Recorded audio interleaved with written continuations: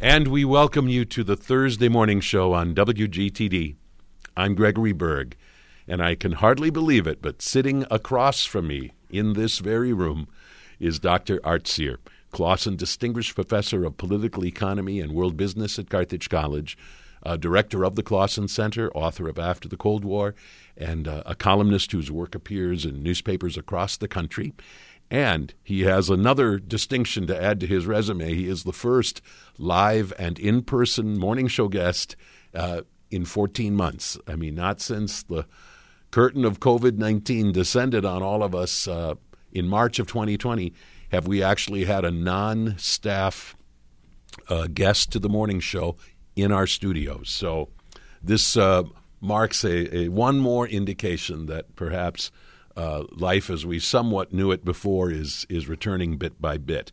And I'm really pleased that Professor Cyr can be with us to talk about a number of different issues of pressing concern, both here and abroad. Professor Cyr, we welcome you back to the morning show and welcome you back to our studios. Well, thank you so much, Greg. Especially, I certainly share the sentiment. It's nice to be around another human being after months and isolation. It's not too much of an exaggeration. Yeah. And your serious programming has been even more important during this time of great challenge. And your integrity certainly comes through on the air and at our college as well as in the wider community. So it really is a privilege as well as a pleasure for me. Thank you. Well, we're so glad to have you back and appreciate all of the contributions that you have made to this program over the course of many, many years, more than 20 years, as a matter of fact. Wow, glad to still be around in several ways. Right. So let's talk about several different things, and actually it's quite a long list of important matters that we need to talk about. And probably chief among them is the ongoing unrest in the Middle East.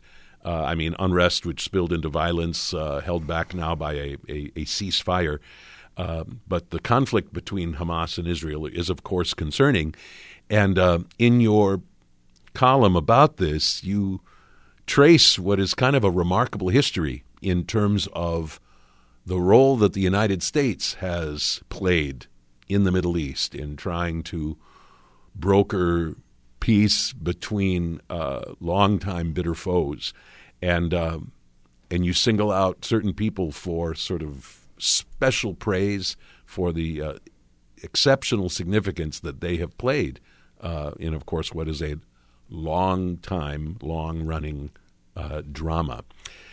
Sketch for our listeners who've not had a chance to see this column yet the history that you sketch and why you think it's important for us to think not only about the current moment and current tensions, but to think about kind of the history that is behind all of this. Well, one person I did not highlight in the column is President Harry Truman, who made a very characteristically decisive and, from my point of view, courageous, and from the point of view of most people who follow the subject, correct decision to recognize Israel following a history of considerable violence between Arabs and the growing Jewish population in Palestine and the surrounding area.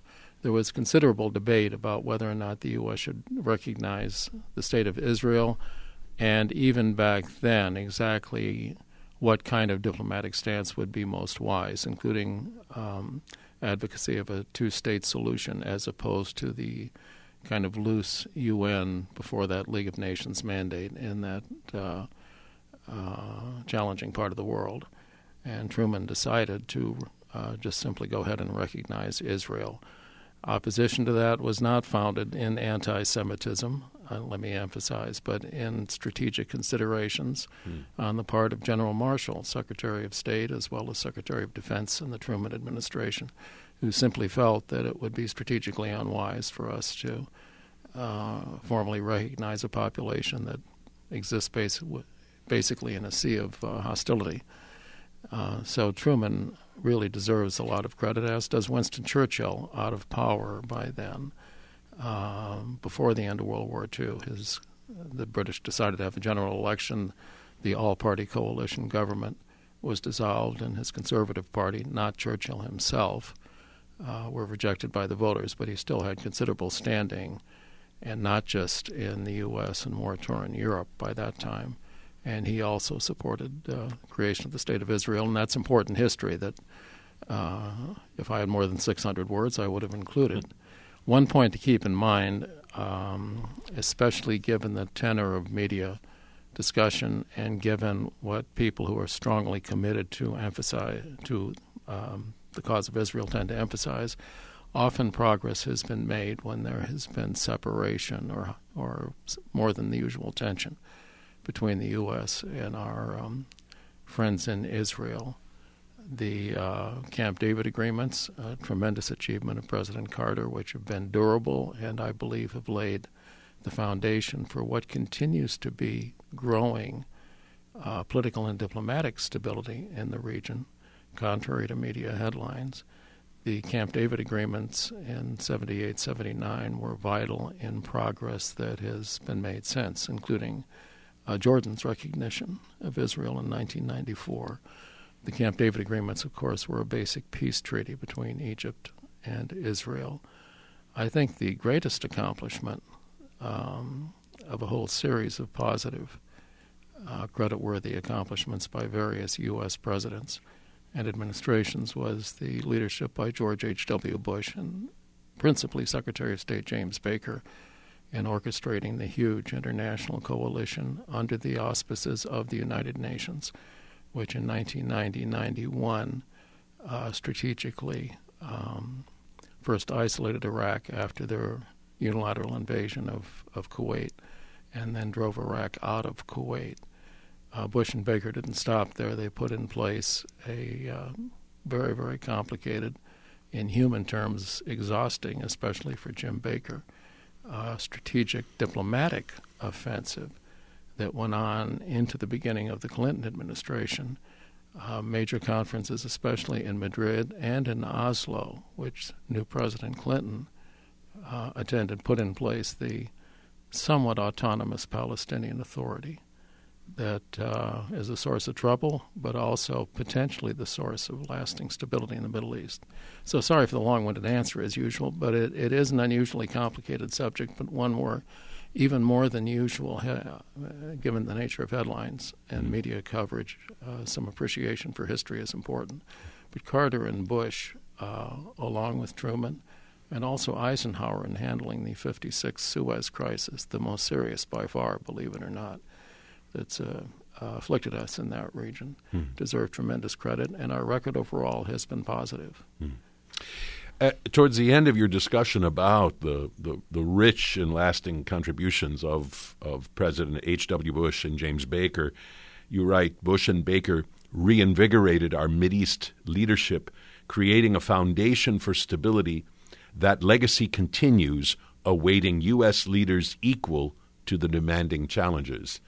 What you're suggesting there, I think, is that it's one thing to achieve progress with this really difficult challenge, as President Bush and James Baker managed to do, but then you need people who are willing to, in a sense, follow up, take their place in that ongoing legacy, and I suppose to borrow a basketball metaphor, not drop the ball. And you know what you're suggesting is it's by no means a clear record of leaders since Bush and Baker who carried on that legacy maybe as you would have wanted. Is it fair to say it's been kind of a checkered pattern in their wake? Of course, it's easy to criticize, and professors and media people are in a good position to do that without any direct responsibility. But the achievement was quite extraordinary. Had Bush, the first Bush, gotten a second term, I'm quite sure there would have been even greater, perhaps monumental, positive progress in the region. But at the conclusion of the Gulf War in 1991, the U.S. held sway in the Middle East and Mediterranean and Gulf regions generally. The Soviet Union was in the process, literally, of disintegrating. But the coalition that they put together really removed very strong residual influence that the Soviets and then the Russian regime that succeeded the Soviet Union had with Arab states, dating especially from that 56 Suez crisis. Since that time, Russia, to an incredible degree, along with Iran, has slowly but steadily captured initiative in the region. We've had some positive accomplishments, and it's particularly important to mention in the media generally, and in particular in public radio, in my opinion, that President Trump was able to get one more, in this case Gulf state, to recognize Israel, and deserves credit for that. I think agreeing to move the capital of Israel to Jerusalem, the U.S. embassy to Jerusalem, without any quid pro quo, without getting anything from the Israelis, was a big mistake on the part of that administration. But relatively recent events to one side, in my opinion, since the Gulf War, the U.S. has not had the kind of sustained, grueling, physically as well as intellectually demanding leadership that was provided during that important, albeit one-term Bush administration.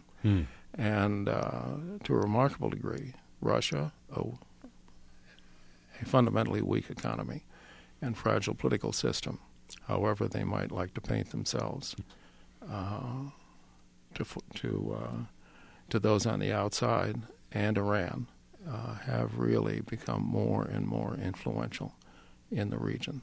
So that's a point I was trying to get across. Again, it's easy to be critical, and criticism can be useful. I do think there's an opportunity for a successor administration. Neither G.H.W. Bush nor Carter get the kind of credit that they really deserve, in my opinion, though I'm quite confident that in their case, as in many other cases, history will provide some redemption. For those of you just joining us, I'm speaking today with Dr. Art Cyr, Clausen Distinguished Professor of Political Economy and World Business at Carthage, Director of the Clausen Center, and a monthly visitor to the morning show. And today, as maybe you can tell by the sound of his voice and mine, we are together in WGTD studios today for the first time in 14 months, and it does feel good to be having a face-to-face conversation today. We want to talk about the most recent elections in Great Britain, which you wrote about, and you spell out what was, in effect, a victory for the Conservative Party, that they were basically the overall winners, but you say that it's a mistake to think of these election results too simplistically, and that, in fact, the picture is a bit more complex than that, with other parties gaining ground. Tell us more about this complexity and why it matters. Well, we used to think of Britain comfortably as two parties, the Conservative Party, as you indicate, and the Labour Party.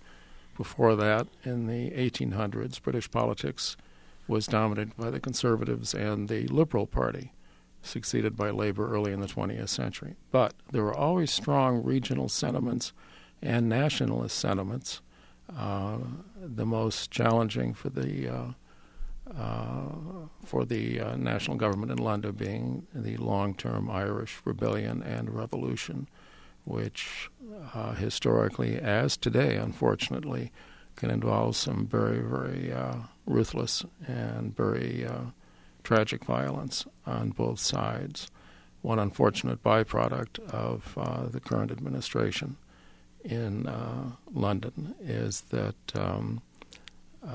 the way the British have handled Northern Ireland, there has been, at least to some extent, a revival of violence that had been held in abeyance since the Good Friday Accords in 1999. The multi-party situation, that reflects the fact that multi-party politics is becoming more and more important in Britain. The Conservatives won overall, but they're far from being a majority party. Outside of England, the Scottish National Party, which has had a majority in the regional parliament in Scotland for some time, increased that majority. The Green Party is an environmental party, important and increasingly important in Britain as on the continent, increased their support.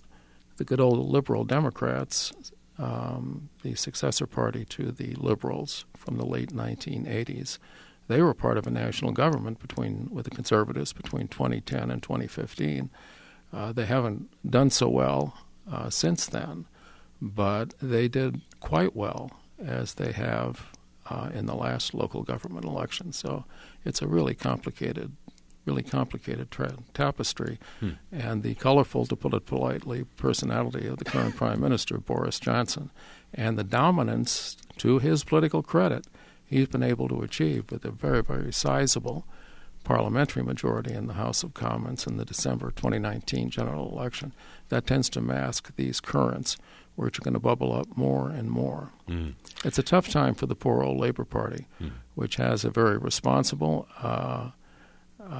in personal terms, very impressive leader, Keir Starmer, who is much overshadowed by bombastic Boris. Some other countries have had rather bombastic leaders, and we might draw some analogies. Interesting. While we're talking about Britain, remind us about the current situation involving Brexit and so on, and what we can kind of determine from what has happened thus far in terms of what kind of the ramifications of their exit from the European Union will mean. Well, the British are gone from Europe in economic terms, in terms of the European Union. That was a principal priority theme of Boris Johnson's ascendancy from Mayor of London to national power, and he has been extraordinarily successful politically. Britain is no longer in the European Union. Mind you, British trade, British commerce, British investment is still very much involved in the EU. Since World War II, since shortly before World War II, the bulk of British trade has been moving steadily from the international economy to more and more heavy focus in the rest of Europe, a function of the end of empire and global economic trends. It was a big reason for them to join the European Union. Also, they are still a loyal member of NATO. They're a mainstay, a real foundation of the NATO alliance. They were crucial in getting the Americans, the U.S. and the Canadians into that new alliance in 1949. They're one of the few countries that consistently, rain or shine, whatever the weather, political and otherwise, the British maintain their commitment to NATO. So they're not gone from Europe. But this historically traditional endemic suspicion that they have of too much involvement in the continent has resulted in Brexit. So they are gone. So are we seeing tangible ramifications from that exit? I mean, have we seen, for instance, the economies of various European powers negatively or positively impacted by this, or is it still too soon to be trying to draw those kind of conclusions? No. Stock exchanges on the continent have benefited. In particular, I think in Amsterdam. But generally, there's been an increase of business and a decline in London. There have been predictions that the continent would replace somewhere on the continent, either Paris or some kind of Frankfurt-Zurich combination, would replace London as the global financial center that it was and remains. So that predates Brexit. It hasn't happened. I don't think it's going to happen. Geography, infrastructure of expertise means that London, in terms of stocks, in terms of commodities to a degree, in terms of insurance and risk management generally, will continue to be very, very important. All kinds of individual business people, especially small business people, as usual, have taken it in the neck in terms of higher costs, in terms of truck drivers, vital transport for supplies in and out of Europe. They've had to fill out more paperwork. Work costs have gone up. It's been tremendously, exponentially made worse by the COVID pandemic. But much to my surprise, it has not led to a financial recession, either in this country or in Europe. So overall, the British are doing okay, as the Brexiteers sneeringly like to remind us they predicted. That everything would be okay. Yeah. Well, Brexit is a function of wealth and also peace more than anything else. It's vitally important to keep in mind that the idea of a European Union which developed early in World War II. Jean Monnet, an extremely important pan-European but French business and diplomatic leader from a very wealthy family that was focused on, I think, the wine business. He found his way to England and then to Washington as Europe went literally to hell with the Nazi takeover. And he and a rather small group of others, including John Maynard Keynes from Britain, the great economist, started promoting the idea of a European Union. The idea wasn't commercial business. It wasn't economic in terms of main goal. It was political and strategic. If we can find a way to keep the Germans in check, we can prevent a third nightmare war in Europe. And that's worked like a charm. A big reason for Brexit, I think probably the biggest, is the Europeans don't have to worry about the Germans the way they used to. And the growth of general post-war prosperity, thanks to the Bretton Woods institutions and keeping protectionism pretty much in check, has provided the kind of environment of general prosperity for most people that has permitted this kind of activity without great economic risk. So it's all to the good. Yeah. I hope that's a clear point. It's not an easy point. By the way, I don't know how closely you have followed matters related to COVID on the European continent, but I think that's been an interesting thing for us to watch as things are at least generally tilting in a very positive direction. Here in the United States, there have been certainly resurgences in Europe that have tilted the other direction and make it seem like they are still contending with the seriousness of this in a way that's playing out a little bit differently than it is here, and one wonders what kind of ongoing ramifications that will have, for instance, for their economies as well as just the general well-being of their people. You're referring to the fact that the U.S. has done pretty well, to put it politely, and right? I mean, mildly. Right. While we're seeing, at least from time to time, really serious resurgence in Europe. I mean, in Paris, for instance, on I don't think at the moment, but very recently on complete shutdown once again because of COVID. So one wonders if maybe the dissemination of vaccines is, for some reason, not proceeding as efficiently there as it has here. I'm no expert. I don't know. And I don't know how closely you've followed any of that. I'm not a public health expert, and I don't presume to talk about the disease per se, this terrible pandemic per se, in any kind of an expert way. I do know something about the economics and politics involved. The U.S. remains the global center because of the amount of expertise we have, because of the scale of our society as well as economy and infrastructure, a global leader in medical research, applied research and development, and also distribution. And this great pandemic has served to highlight that. I wouldn't presume to go beyond that in any detail, but it's not surprising. We also are remarkably humane and give priority to humanitarian activities of all kinds, historically as well as currently.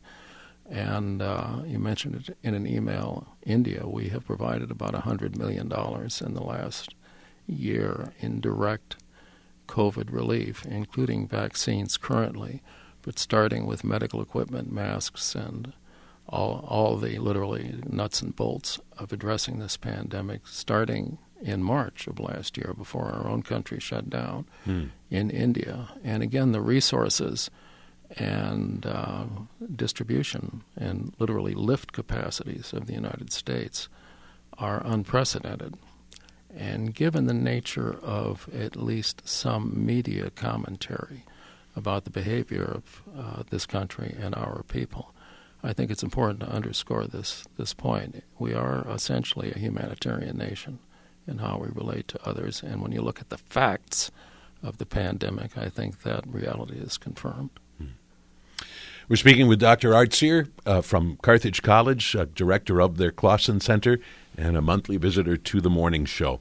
You wrote recently about the first 100 days of our new president, Joe Biden, And I was so glad that you put this into some historical context, that this is not something that from George Washington's first term that we've been talking about. I mean, that is the first 100 days of an administration. And actually, we can trace the emergence of that to one Franklin Delano Roosevelt, I think our 32nd president, if I remember correctly.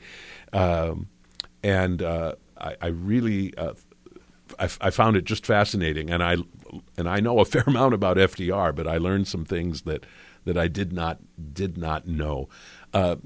Just sketch for our listeners why this was an important benchmark for Franklin Roosevelt in 1933 and has continued to be since his first administration.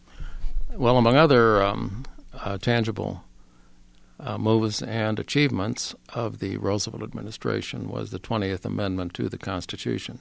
The election is in early November, as we all know. Before the Roosevelt administration, the president and vice president were not inaugurated until early March. The country was in very serious crisis in early 1933. Undeniably, the financial system was in a state of collapse. Our banking system was not functioning. Unemployment was at approximately 25% in the early 1930s. It was a desperate and revolutionary time. Mind you, the Hoover administration took important moves that provided, speaking of humanitarian relief, provided relief to the people.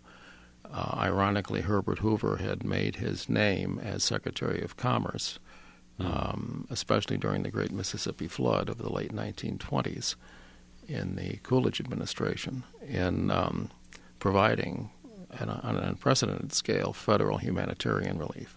However, in terms of the public relations and political aspects of the presidency, Hoover he projected an image that people saw as insensitive and uncaring, and he didn't seem to be in action. In politics, especially, perception is reality. Also, the country remained in crisis. So FDR made a whole series of moves. The 20th Amendment shows the implicit, constant emphasis on action. He declared a bank holiday. He had the first modern press conference, I believe. I mean, right after the inauguration, he declared a bank holiday, shut down banks, and took steps to reassure the people over the radio and also institutionally through legislation to provide, for the first time, insurance for small depositors, especially in banks across the country. The president had his first modern press conference. Teddy Roosevelt, his distant relative, president early in the 20th century, had enjoyed informal banter with reporters. But FDR was the first one who met with reporters. Live press conferences had to wait for the Kennedy administration. But FDR really provided an openness and a sense of activity that was quite striking and quite dramatic and quite ironic, given the fact that the president, as everyone must know today, was paralyzed thanks to a terrible affliction of polio when he was in his 30s and did not have the use of his legs. The first inaugural in 33 is where we get the tremendous phrase and very important phrase, the only thing we have to fear is fear itself. And he went on to say, less often quoted, nameless, unreasoning, unjustified terror, which paralyzes needed action.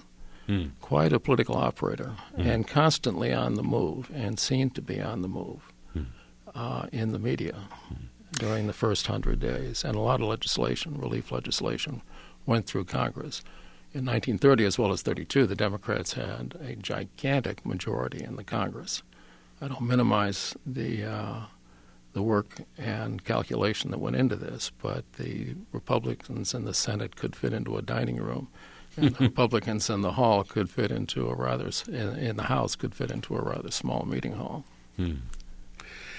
I really appreciated that you gave us actually several quotes from that famous inaugural address, and you're absolutely right. I mean, most people, if they know anything from that speech, only know the single line. The quote that you shared that I found the most interesting because it really speaks to kind of FDR's desperate race to accomplish as much as he could for the sake of the country and its economy, was when he said this: "I shall ask the Congress for broad executive power to wage a war against the emergency as great as the power that would be given to me if we were in fact invaded by a foreign foe." I mean, that's a really remarkably effective turn of phrase, and it speaks to the kind of power that Roosevelt believed that he needed to have in that desperate moment in our country's history. But it also speaks to exactly why some people did not like Roosevelt and very much have worked against that legacy of a U.S. president having that much power. It's just such an interesting moment in our history, and it's good to revisit it. Yes, indeed. I do think we were on the verge of a violent revolution in 1933. I don't think we have been close to that anytime since, and I lived through the 60s as a very young person when there was a lot of violence in our system. I do think that the actual legislation, including unemployment insurance, Social Security, things that we take for granted today and that are no longer controversial, were considered quite radical and unacceptable by large parts of the population. It really was a radical change. Also putting lots of people to work, especially young men, who are the most likely group to pick up arms and actually take violent action in the face of terrible economic circumstances. They were put to work in public works programs. All of this became very controversial in the country. I think with the benefit of history, to reiterate a point, that radical action has been confirmed. He did stop short of breaking the law, which is important.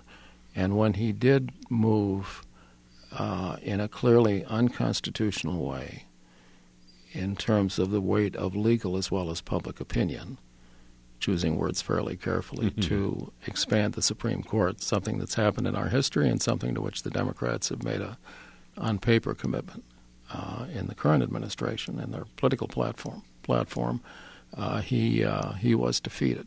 So we were able to carry out tremendous change in a nonviolent context. Right, and he became very powerful, but not all powerful.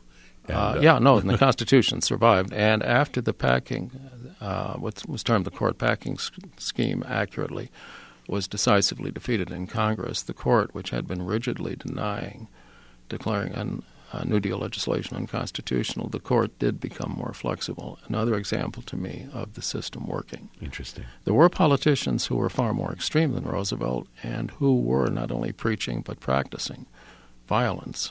Father Coughlin, a Catholic priest who happened to be a fascist as well, was enormously influential, not just with American Catholics. Another effective radio performer, Roosevelt actually felt he would lose. In 1936, he confided to the few people he trusted, his wife, Harry Hopkins, his mother, and maybe one or two more, that he thought Governor Huey Long, speaking of fascism, our own homegrown elected variety, the totally irresponsible and to some extent criminal and violent, I believe, governor of Louisiana, Roosevelt thought he would lose the Democratic nomination to Long, or even if he managed to survive, that Long would defeat him as a third-party candidate. And one thing FDR was very good at was sensing the political winds and understanding political currents in the country.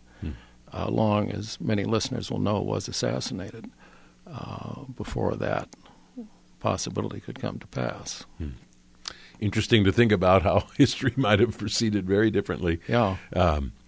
So what about President Joe Biden's first 100 days? Do you have any kind of assessment you want to share with us? Well, we'll have our biases. I believe he was made to order, in a sense. We tend to get a president who's a reaction against the president that we had. And Biden's nature, even before his current advanced age, Biden's nature tends to be one that emphasizes not calmness, but conciliation and pragmatism. Long and overall successful career in the Senate testifies to that. I met him a few times. I worked for 20 years at the Chicago Council on Foreign Relations. The president, John Riley, who hired me, had been Hubert Humphrey's foreign policy assistant. One reason I took the job, among others, it was a good deal riskier than what I was doing at the time at UCLA, my alma mater, but I also thought it potentially the payoff would be much greater than working in a public university bureaucracy and teaching there, and that proved to be true. John knew the generation of younger politicians from the 60s and 70s, especially, not just Democrats, but especially Democrats, and Joe Biden was part of that generation that came in during Watergate as the Vietnam War was winding down. He really did come across as a regular guy. For a senator or politician or Washington factotum, I assure you some of them can be rather difficult. I used to remind our staff, remember, in this business we deal with the great, the near great, and the end great. Biden was easy to deal with. His staff liked him. That was undeniable. They were quite fond of him. And that means a lot in any context, but especially in the case of Washington. That says a lot about what somebody is like behind it was a stabilizing nature, basically, as politicians go. However, he had trouble, like Hubert Humphrey. He tended to talk at great length. And John, who was a fanatic about balanced budgets and maintaining growth and everything else to keep an organization going and succeeding, he was a stickler on time. And at 5 minutes to 9 p.m., I have more than one memory, he would say, "Senator, excuse me, we have time for one more question." And at 9:30, I'm not exaggerating, now President Biden would still be talking. So anyway. Interesting. Yeah, but I've always been very positive about him, despite the barnacles and despite the criticism and downside and inevitable missteps that politicians especially accumulate. Right. And, of course, it's safe to say he's not had quite the ferocious pace of activity as Roosevelt did in 1933. No. Well, it's a very different time. Quite right. But I can assure you, for any president, there's an active staff, ambitious younger women and men who are most anxious to make a mark. So I can assure you there's a tremendous amount of activity going on around the president. We will finish out, and I wish we had more time because actually you've written a couple of different columns that have dealt with the Far East, with Taiwan and with Japan, and a column that I think has not yet really appeared in print, but which you shared with me electronically this morning, a column that touches on South Korea and the visit of the leader of South Korea for a very special ceremony. Let's give you a chance to tell our listeners a little bit about this really moving moment, which echoes all the way back to the Korean conflict, actually.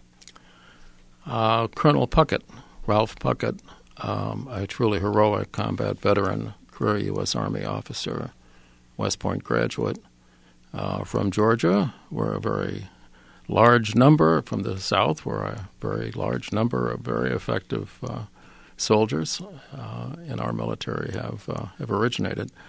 I never had the honor of meeting him. I did know who he was. His Distinguished Service Cross has been upgraded to our Medal of Honor in a White House ceremony that was attended by Moon Jae-in, a military veteran of the ROK Army, the South Korean Army, as well as a human rights lawyer who is also the current president of South Korea. He's the first head of a foreign government who has ever attended a Medal of Honor ceremony. I'm sure the Biden administration did this on and planned this carefully. It's a very shrewd and subtle move, which I think speaks well to the current administration. Colonel Puckett is a very inexperienced young officer, found himself commanding a Ranger company in the Korean War relatively early on after the Chinese intervention. He and his Ranger Company were ordered to occupy Hill 205 in what is now North Korea. They found themselves surrounded, cut off. They managed to fight off 5 human wave attacks, and he ordered his men. He was badly wounded at that point. He had exposed himself to evaluate the terrain and enemy. At one point, to operate a heavy 50 caliber machine gun himself in defense of a group of his men who had been cut off. Quite an extraordinary performance. He ordered his men to leave him behind and get off the hill and get the hell out of there as quickly as they could. They refused to do that and carried him to safety, which characterizes our military, let me emphasize, across the board. But in this case, it was certainly understandable as well as appropriate. He survived. He served with equal distinction in the Vietnam War during my time in the reserves and briefly on active duty. During that time, I was very well aware of him, a legendary figure, and it's quite appropriate that he's being honored, was honored on the 21st. In his mid-90s, he's still with us, so not only his personal example, but also his longevity should be an inspiration for us, especially people like me. Very good. And how special for Moon Jae-in to be on hand for that ceremony. That's subtle politics, the best kind. And again, from my biased point of view, it's kind of a nice contrast with the previous administration. We will not have time to really touch on any of the complex issues that you raise in columns, both about Taiwan and Japan, but we have time briefly for this one point. You characterize in one of those 2 columns this region, meaning the Far East, as an often vexing but manageable environment. So what does it take for us to be able to do better in this region diplomatically, in particular given the fact that we have stepped away from the region with our withdrawal from the Trans-Pacific Partnership? I mean, what do you hope will happen now in the near future? The Trans-Pacific Partnership was dead in the water politically before Trump came into office. He's blamed for pulling us out of that. But in point of fact, Hillary Clinton and protectionist pressures are in reality stronger in the Democratic than the Republican Party. She had made clear, as had other Democrats, that we weren't going to go along with this treaty. We live in such a rich and positive environment, commercially and politically, with the end of the Cold War, that there are all kinds of other regional organizations going on, including a new and renewed Southeast Asian association that is pursuing greater commercial investment and trade cooperation in that part of the world, including in Vietnam, which has become one of the leading centers of foreign investment in the world, one of the many positive developments in the world. It's why at the beginning I was careful to praise President Trump, among others, for the diplomatic recognition of the UAE and Bahrain of Israel. In terms of international cooperation and international organizations, collaborations that foster commercial activity especially, but not just that, we're living in a very positive time. And the strong countries in East Asia are South Korea, certainly Japan, Taiwan. We're currently obsessed with China, a rapidly growing economy, to be sure, in sheer industrial terms, but a country that still is resisting any kind of serious representative government, a country that's trying to hold on to old-fashioned totalitarianism when the world is moving the other way, and a country where undeniably the COVID pandemic originated.